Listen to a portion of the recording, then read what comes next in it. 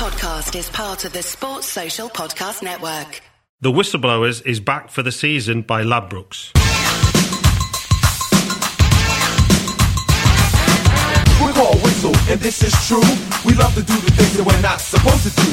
We don't need robbing, stealing, or mugging. Welcome to the Whistleblowers. It's still called that. While you've been away, Mark, welcome to Mark Webster, previous host of the Whistleblowers. Oh, hello, yes. I've recognised everything about this, including your good self, the room, and indeed the boiling cauldron of fire in the corner. Why'd they bother? Why'd they do that? I don't know. People no one's ever that. jumped into it, so it seems a silly affectation because it doesn't work very well on podcasts. Also, in this host of hosts show, we've got No.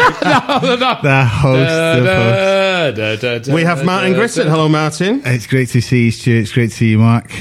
Put the band back together. One last time. I'm hoping Mark lets us say a word or two before the. This is like that Stones I gig, very which much is not doubt it. sold out apparently at the London Stadium. We can just sit back. We can right, just now weird. just stop a second. No, press on, sure. The Whistleblowers is backed for the season by Ladbrokes.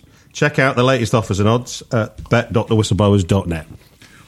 That's the business stuff out of the way. Congratulations. There's some tasty odds flying around this weekend, I'll bet. Right then, this weekend saw the end of an era with Arsene Wenger getting a trophy off the other 50% end of an era, Ferguson, at Old Trafford, and then giving Man United a present of an easy goal. Wasn't it? It was a gift. Well, it's amazing to see Alex Ferguson at Old Trafford, wasn't it? Now that he left the club, I mean, no one's seen hide nor hair of him since he packed in I was football. like Willy Wonka turning back up at the factory, wasn't it? It was like, here he is.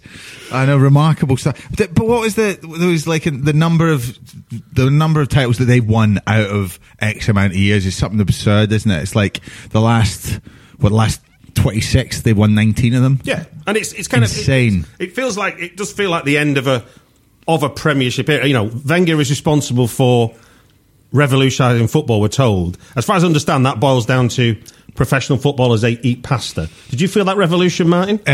I think the only revolution I remember is the fact that Bruce Rioch was the man that made way for the revolution. That was a change of pace. And I'm fairly sure the Rioch family were in need of an evolution anyway. One would argue that was a change of pace. I am enormously all over the fact that that by accident rather than design made the Premier League what we're looking at, because his football team were different and special. Do you think that's his lasting legacy? Oh my God, yeah. Unfortunately, it would have been nice for his point of view if that had been a legacy that it either A, carried on with him in charge of it, or B, he'd have gone 5 years ago and he managed to find a successor who could continue that legacy. Those things don't happen that often, though, do they? End just watching the last of the air leave the balloon of Arsenal, and it's just like, oh, here we go. They're going to do the most Arsenal thing possible at Old Trafford and just go, hey, do you know what, guys? And giving Jose the opportunity to do his kind of, on the mount in Rio, sort of hands stretched wide. Christ the Redeemer. Absolutely. It was fascinating for Martin Tyler on the commentary noting that Jose had been tactical when, as far as I could tell, the winner was a lump it forward to a big lad. Which was beautiful. That's in its own way, it's beautiful. Should we now defer? You don't know where we're sitting. Can you explain these tactics, Martin? Let's talk to the big fella about this. He used to play number 9. It's just impossible to ignore, isn't it? It's just something you don't want to ever. I mean, we've seen there's been a lot of number 9 action over this weekend, but you never want to turn around and go, that's effective, and I want that in my team. I mean, who would want Fellaini? I mean, West Ham? Would you want to sign Fellaini? No, but the point, if you go back to the point about Mourinho, the thing is that he has used Fellaini very cleverly. Tactically, he uses him as either as a blocker in midfield or a target up front. I mean, I'm not arguing it's pretty. I'm saying that it was effective, and I would even argue, even though he bounced it off an Arsenal defender's head off the battle, and he had no idea where the hell he meant to back flick it. Yeah, I mean, he never been sticking in the top left-hand corner. Let's be honest. But I think Wenger going out now, which obviously him and Ferguson were the Premiership era, as you said, they won a lot of the leagues, and that's a good point. And they were good. That's the end of an era thing there, isn't it? But also, I think this has been the season where maybe it's because of Man City's wonderful rise to prominence with their very attractive football, but I don't think I've ever heard as much critique of British managers as I have done this year. I mean, they've all been wheeled out to go and save clubs and go and do 8 weeks here and a season there, you know, Moyes, Pulis, Hodgson, Big Sam got voted out in his own fan survey. Yes. You know, it's been.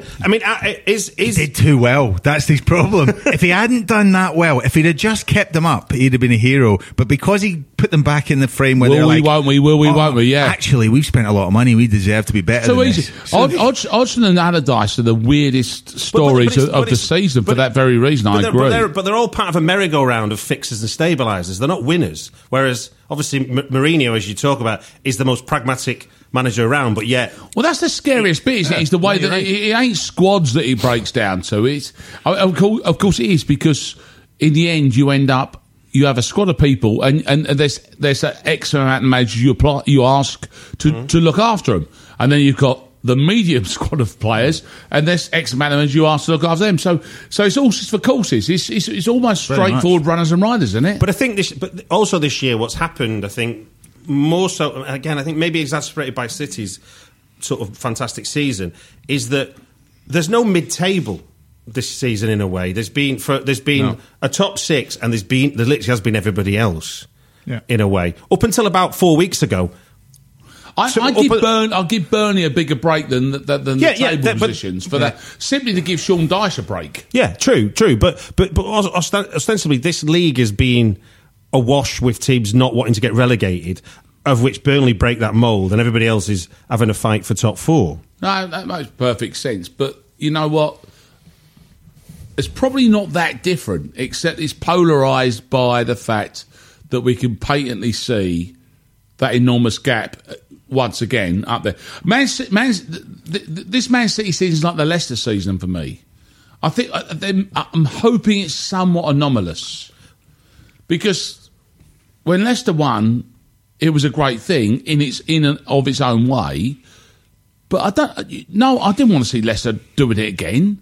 No, it didn't matter if they did it again. But do you see any influence of if Wenger's legacy is the way that he played football was something that changed the way the Premier League is watched? Is Pep Guardiola the kind of heir apparent who can take that into the next 20 years? Maybe not him on his own. He seems a bit more innovative. Like he'll win in whichever way that he needs to win. He'll find a way to win the league. I think if you look at other teams will have started working them out. That's why the second half of the season has been a bit sticky for him, because we saw Liverpool and the way they pressed them and the way that, I mean, it has been a long season. There was a lot of tough games for them. I mean, when they're getting beat by Wigan, and it was like watching boxers that have just taken a punch and you're like, this guy's better than the other guy, but he's just taken a hit and he's going to get knocked down. And that's Wigan did it to them. They got it happened to them in the Champions League. It's so they're very beatable, and showing that weakness. I think we've all seen it in Man City. So, but they'll find another way to push on. And but I think Liverpool. I think other guys will have their acts together next year. I was surprised about that weakness, actually. I mean, I saw them at West Ham, and you watch, and the point you make, Martin, is exactly right. Is when you're actually watching them up close and personal, what you kind of forget when you're watching it on the box or whatever is that they are it's a bunch of fellas on the football pitch and a bloke on the side of the pitch. And they're all doing jobs. And he's still making them do jobs. And that's what it boils down to. I mean, except they're exceptionally good at doing their jobs. They're not above and beyond what's going on the football pitch. What they are, they're just fellas who they've got a load of talent, and they remain within the job that they're meant to be doing. And he makes sure that they remain within the job. That was a funny. It's not about City, but there was an interview with Salah about coming to Liverpool, and somebody said to me, "Are you surprised you have to run back and tackle people?" And he went, "No, it's my job." Yeah, it's job of work, isn't it? No, absolutely. The City thing as well, though, there's moments when you're watching them play and you're just the second half of the season, when Kompany came back in, it was like they almost were looking around and just showing that little bit of weakness, that little bit of doubt.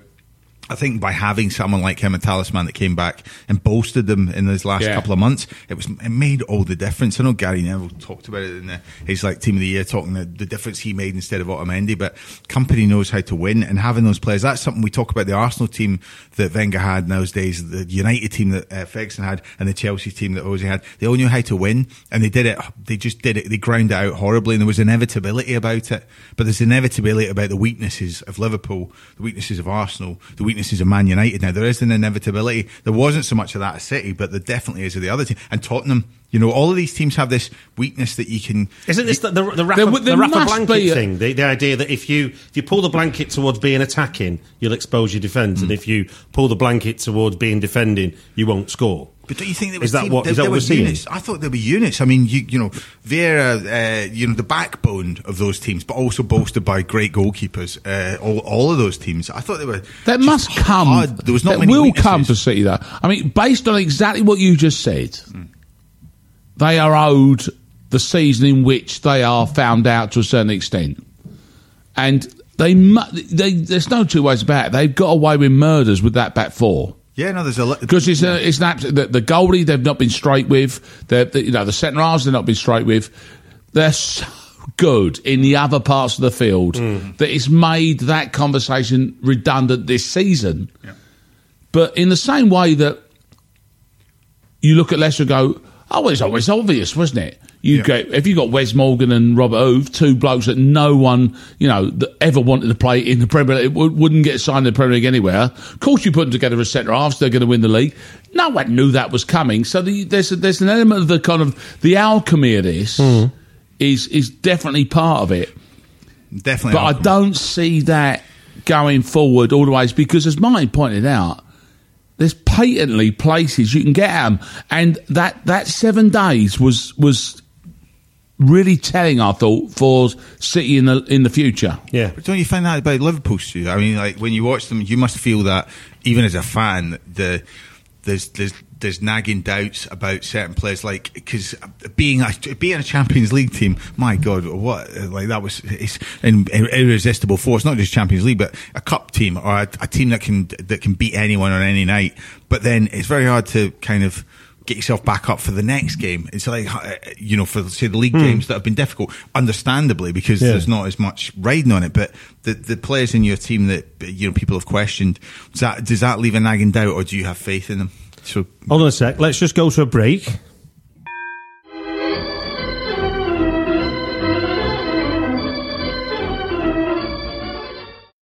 The Whistleblowers is back for the season by Ladbrokes.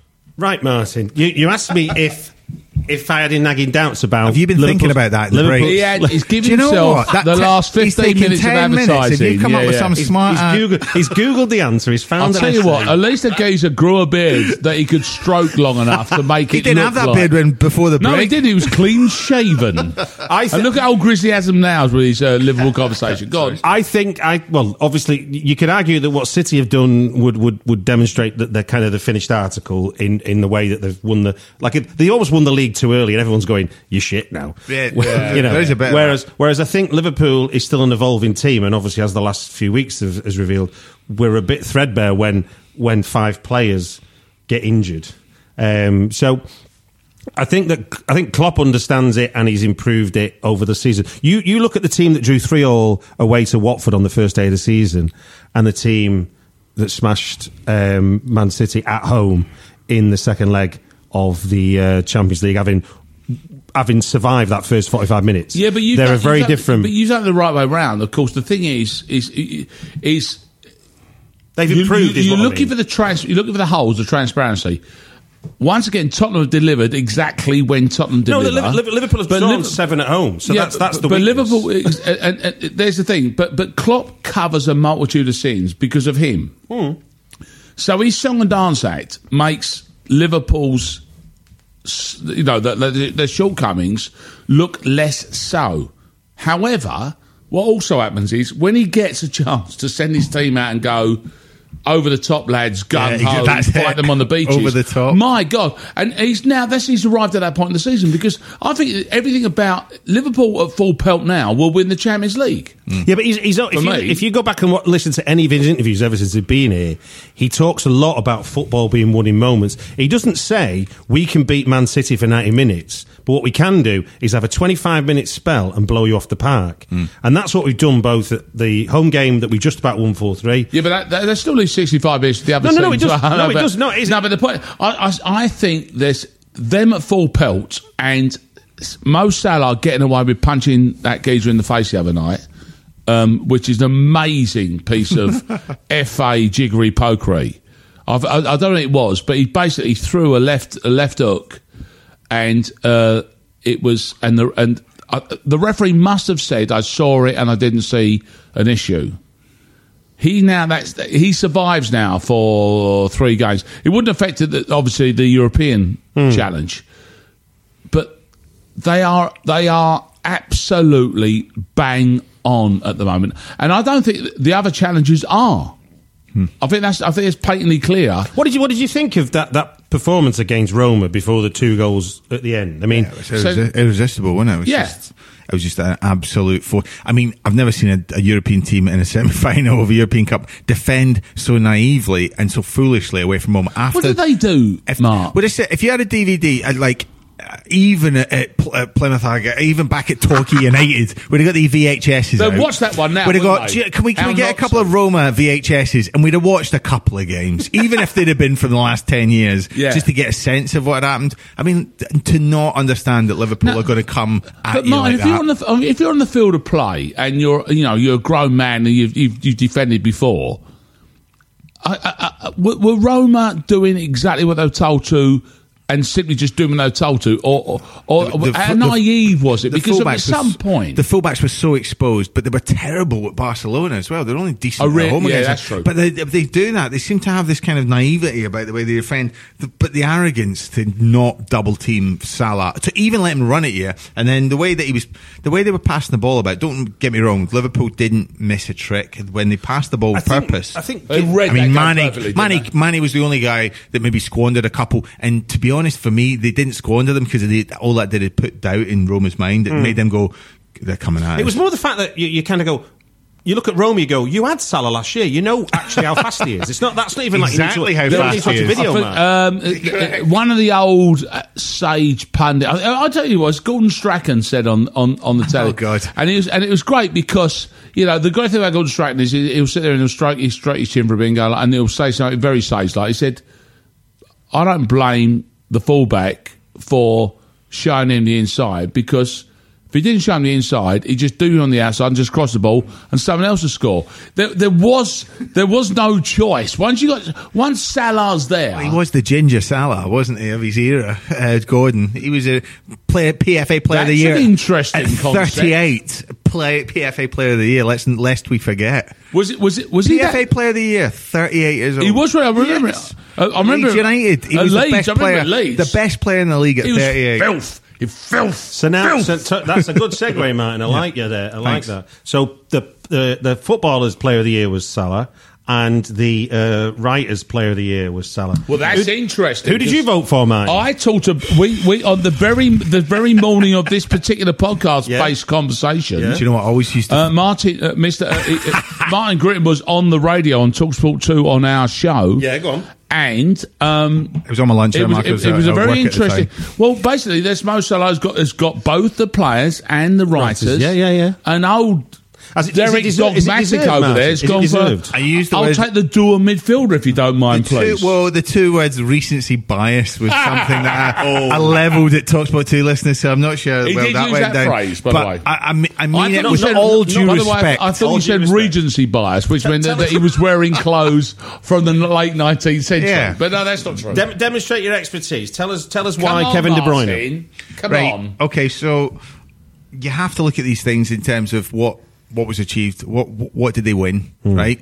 I think I might have alluded to the point that Marcus Stewart had a good season in the Premier League, but there's been a few of them. Andrea Silenzi was top scorer in Serie A, and then he moved to Notts Forest. I mean, there's a lot of guys that have had good seasons. Can I give you a all right? stat then? Already, after just one season, Mo Salah is in the top 70 all-time goal scorers of Liverpool for one season. Well, that says more about your club than it says about Mo Salah. But no, I'm joking. That's when he had 5 up front and that Ian St John down the middle. Do you know what I mean? Yeah. But interestingly, I always found the PFA voting slips hilarious, particularly when I was playing for like Macclesfield, and they'd come round in January. They're not good, are they, Martin? But they would come round and your PFA rep would give you them, and we'd be in this freezing cold. There'd be no heating. The showers would be cold. There'd be mud everywhere.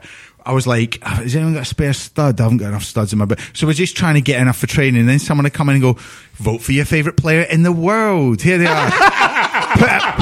put a millionaire down on a piece of paper. And I was like, do you know what I'm going to do? I was like, I voted for Paul McGregor most years. That is spite. This will cheer my day up. So I was like, just let me think about millionaires. Some bloke's got to work in a helicopter. I was like, who are you got? Put his name down. That's it. Who have we got tomorrow? We've got Carlisle away from Plymouth. So just hurry up, mate. He says, great. So you scribble it down. Martin's made me sad about football. I'm not sure we can help him. Oh, no, I bet he's beyond all that. No. So there's... I go Mo Salah all day long, by the way, without any of his professional expertise. There's only one in the league, though. Not the least of which is simply because he felt like he did so much for the season. And Kevin De Bruyne is patently a genius. And he put Egypt in the World Cup as well. Which He did De Bruyne. He did do that. Not De Bruyne, no, he didn't do that. Harry Kane's claiming the Egypt. I don't think the PFA stretches to Egyptian football. So I would imagine the corruption levels. He probably got a gold Rolls Royce for it. About enjoying Premier League football this year. So it's a I tell you what. Yeah, De Bruyne was really boring and just kind of doing a job. But Steve stop. Okay, similar as that. Popularity contest. He won the popularity contest, and I agree with that. But I give it him for that.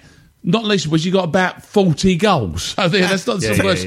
But he should not be playing anymore this season because he punts the geezer in the face. But if you turn the season on its head and literally just like flip it on its head, show the first 10 games of both of them at the end of the season, and you watch De Bruyne do what he did at the end of the season, what he did at the first game. Nice. And you would go, my God, he is the best player in this league. Some of them country passes, mile. by the way. Yeah, and you would just say he's the best player in the league by a country. Granted. Don't get me wrong that Salah has been the best striker, but without a doubt, De Bruyne has done every single aspect of the game. But there you go. So that's my.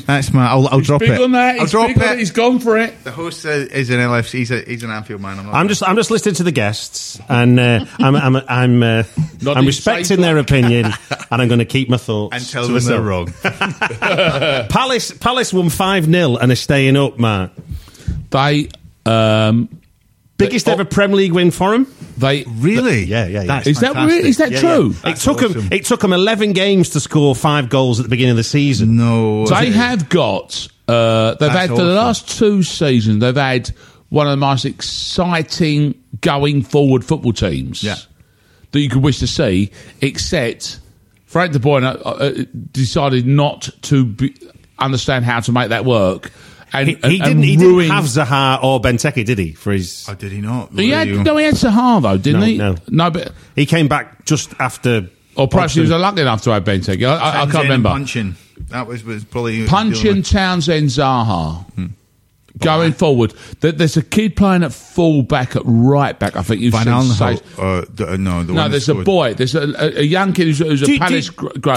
What we should be dealing with here and alluding to is the fact that Roy Hodgson has taken absolutely nothing and turned it into a mid-table football team. No one, surely. I mean, perhaps there's numbers that say it. No goals, no points. Yeah, they had nothing. They'd not scored a goal when he took over. And now we've got 2 managers in that division who've had to drag their sorry arses back into football, which is Sam Allardyce and Roy Hodgson.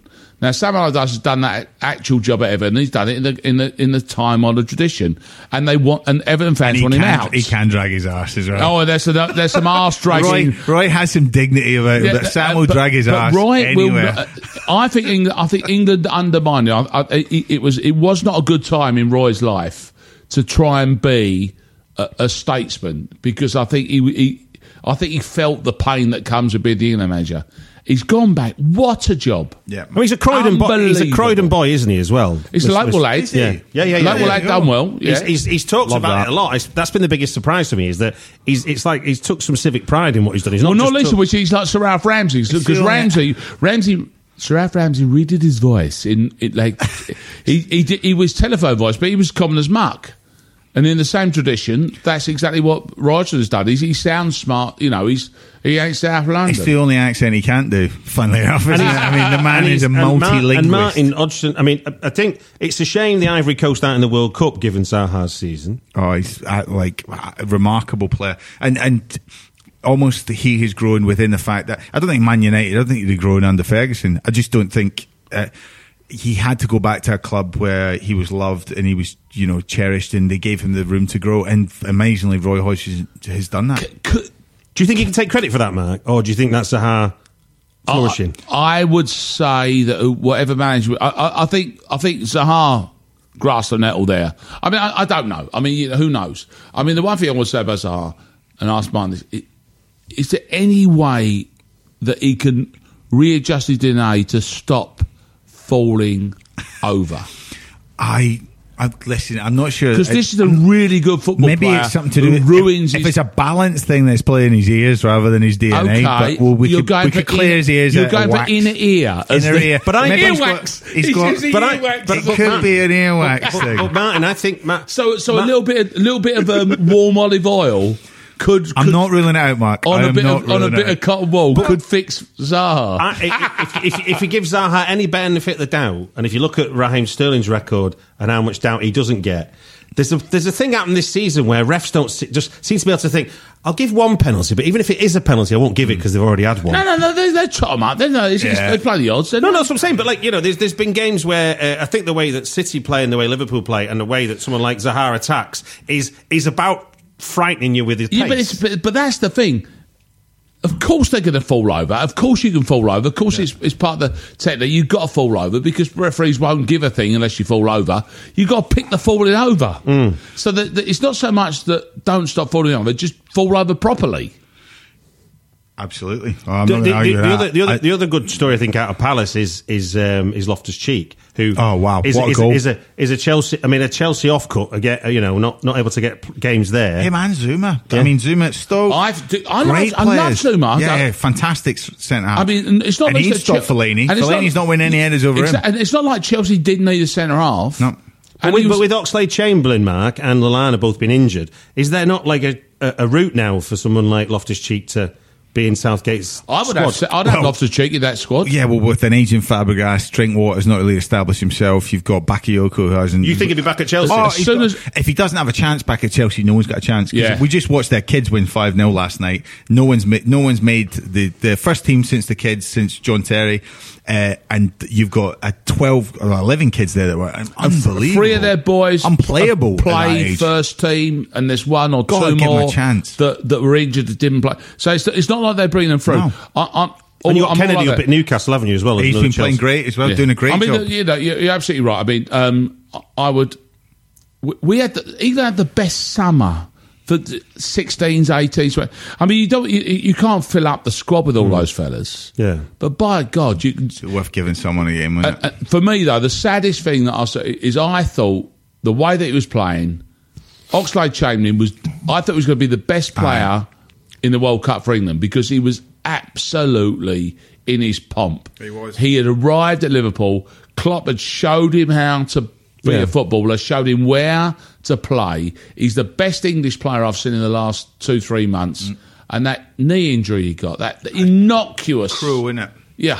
He must have winced when you saw... I mean, you could see it, couldn't you? The minute. It's one of them ones, wasn't it? And you saw him, it's like the Owen when he did it for England. It was nothing, was it? Yeah, you could tell, couldn't you? Because it weren't a challenge, was it? No. I fought through it. You go, God, what a dirty player. But he just ran for like an honest run for the ball. At that point, Gareth Southgate lost his best weapon in the middle of the park, because if you look around, we've got a really good selection of talented young fellas who aren't necessarily there, and he'd have been right there in the middle of it. St Mary's this weekend. I think there'll be one person in the room not cheering Southampton's win. I'm going to look at Mark. Hello. Hi, Stu. Hi, yeah. They win, and the three teams above them, including West Ham, lose.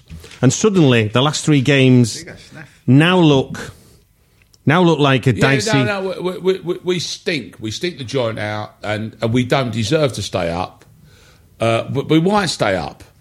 And what'll happen is, if we might stay up, they will repeat the same problems that they created last season in the endeavour to stay up again. Because there's a level of ego and ineptitude which is impenetrable at the top of West Ham. It's just the fans. Is it? Hey! Yeah, that's true, yeah. Because there's no future tough. At the moment for Moyes, is there? I'll tell you what's going to happen is the Rolling Stones are playing there in June. They're all going to walk out before they do Satisfaction at the end. That's exactly what's going to happen. I can't get no. It's so established I suppose, at the club. We're at that stage of the season where teams are watching other results, and when you look at poor Huddersfield, who are below you, and they've got Man City, then they've got Chelsea, both away, and then their last game is at home to Arsenal. On a personal level, Huddersfield, I love what they did coming up. I don't think they've had anything particularly to the division, as it were. I love the fact that Brighton and Chris Hughton have done, and they will survive. They'll survive the cull. West Brom are going to take their licks and go down. I think it's Stoke. I think it's Southampton, West Brom, Stoke, or Huddersfield, and that's without any faith in my own team. I have enjoyed watching Darren Moore just kind of put in some kind of... Right, so one of my first ever games for Plymouth Argyle, right, I came just out of uni, and we were playing Torquay on Boxing Day at Plymouth. It was pissing it down. And Neville Southall was in goal for Torquay, and he just looks like Neville Southall now. Darren, and I went to warm up, and I'm running down the corner, and there was just this Green Mile was in like... Darren Moore, because I'd literally come out of uni, I was just scrolling, I was like, all right, and then he just started chatting to me. We were just chatting nonsense in the corner, and then there was a penalty. We had a penalty, and he turned around and he goes, tenner on if you score or don't score. And I've obviously gone, we're not going to score, because I just was like nervous. He's going, we'll score. So scored a goal. And then he comes to me, I'll come for that tenner after the game. And then I've run back to the dugout and going, is Darren Moore, is he really aggy? And they're like, no, he's lovely. He's a nice guy. Because everyone in the Plymouth Torquay Exeter area, they all knew each other anyway. And I was like going, no, I think I owe him a tenner. And anyway, so after the game, he's come down the tunnel and he's going, was that little lad who was on the bench? He's like, come here, going, you owe me a tenner. And then just the little lad. Come in. I was like, just started laughing at him. I was like, oh, there you go. It was like, no bother. I ended up going to Torquay a few years later, and his legacy kind of lived on. And there was that era. This season so far, though, he's got more points in 4 games than Pardew got in 18. What is tragic about that, or obvious, and again, mine, I'll defer to you, is that we as fans are idiots, and we think we know everything, and we go like, that Pardew's rubbish. I'll tell you what's happened is that almost perfectly, they pulled the curtain back, in Oz, and said, look, footballers actually won't play for a certain manager. Well, not just that. In the wrong scenario, in the wrong environment. If you're in a nice place, or you're kind of a nice place, West Midlands is like the Baggies don't have a nice training ground. It's the most northerly ground in the country in terms of height. So it's cold. It's always cold. So it's the highest. It's the highest. It's top of the M5, M6 junction. Literally, it's if it starts snowing, the only other place that's higher is the M62. But there's no football team because the Halifax are actually really low. Right this hold on, this podcast is free and you're getting this information. I can't carry on, man. So the highest in terms of altitude, the highest ground in the country is West Brom. So if it ever starts snowing somewhere, that's why West Brom's always snowing the hardest. And it's not a nice place to go. It's not nice. It was always like this kind of fortress to go to an away team. So Pardew on the bench, nah, it's not terrifying. it's like Darren Moore, something about him that fits. You want to look along and go, yeah, that's the guy that leads these guys. No frills, hard-working training team. In tools, and he's done the right thing. It's the thing, isn't it? I mean, let's not pretend otherwise, is it? I mean, footballers will down tools by way of off-field manager. Particularly for Pardew. I mean, and also I'm thinking Puel Leicester. It's kind of gone that way for him, but I'd say there was a circumstance that Leicester have always tended towards. Actually, they've got a Mahrez in the dressing room that's unsettled them. You've got a Vardy that's probably thinking about where can I go. But if you look at West Brom are just a bunch of guys that had nothing, and Pardew was still kicking them in the nuts. You know what I mean?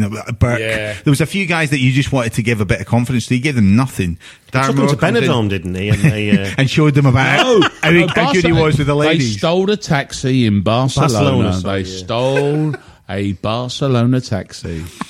That was the old... I think that's where that ends. That was the bonding session that went slightly awry, one might argue. One last thing. This week I've learned an Italian phrase that translates to, if you claim victory too soon, you'll be punished by the god of defeat. Are Liverpool definitely through, or are they going to be taken to the wire at the Olympico?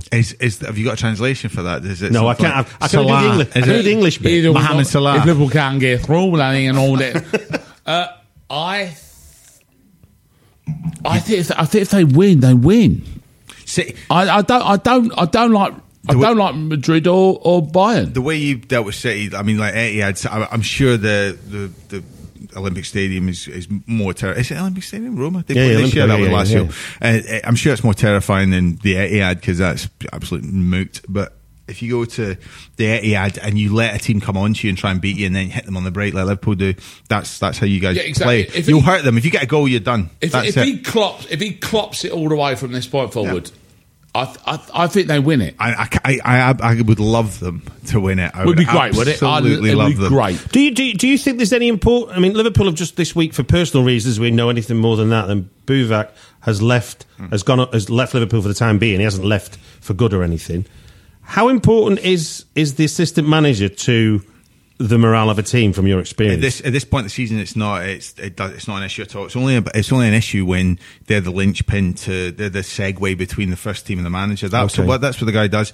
If the guys are buzzing, I mean, I love the picture of them holding up Salah in training, and they're like kind of everyone's unified. Everyone knows their jobs. You get to this point in the season, everyone's absolutely full guns blazing. They know what they're doing. Just keep them fit and point them in the right direction. That's been the Whistleblowers. This is a Playback Media production. To listen to all our football podcasts, visit playbackmedia.co.uk. The Whistleblowers is back for the season by Ladbrokes. If you're a large organisation involved in managing, purchasing or making decisions on software licences, you need Livingston. Livingston provides the technology and a large team of experts to help you understand what software is installed on your network, who is using it, and whether you purchase the right number of software licences to legally use it. This information can help you make smart business decisions when it comes to renegotiating software licensing agreements with large software publishers like Microsoft, Oracle, IBM and others, and when budgeting for software spend. To reduce the cost and risk of managing your software licenses, speak to Livingston today about our managed services. Over 50 multinationals across the world trust Livingston to manage their software licenses. Visit livingston-tech.com for more information. What's your thoughts on Fulham? Chances are you don't think about them too much, but nice away day by the river, used to have a Michael Jackson statue, and once did quite well under Roy Hodgson. But that's probably about it, because chances are you're not a Fulham fan.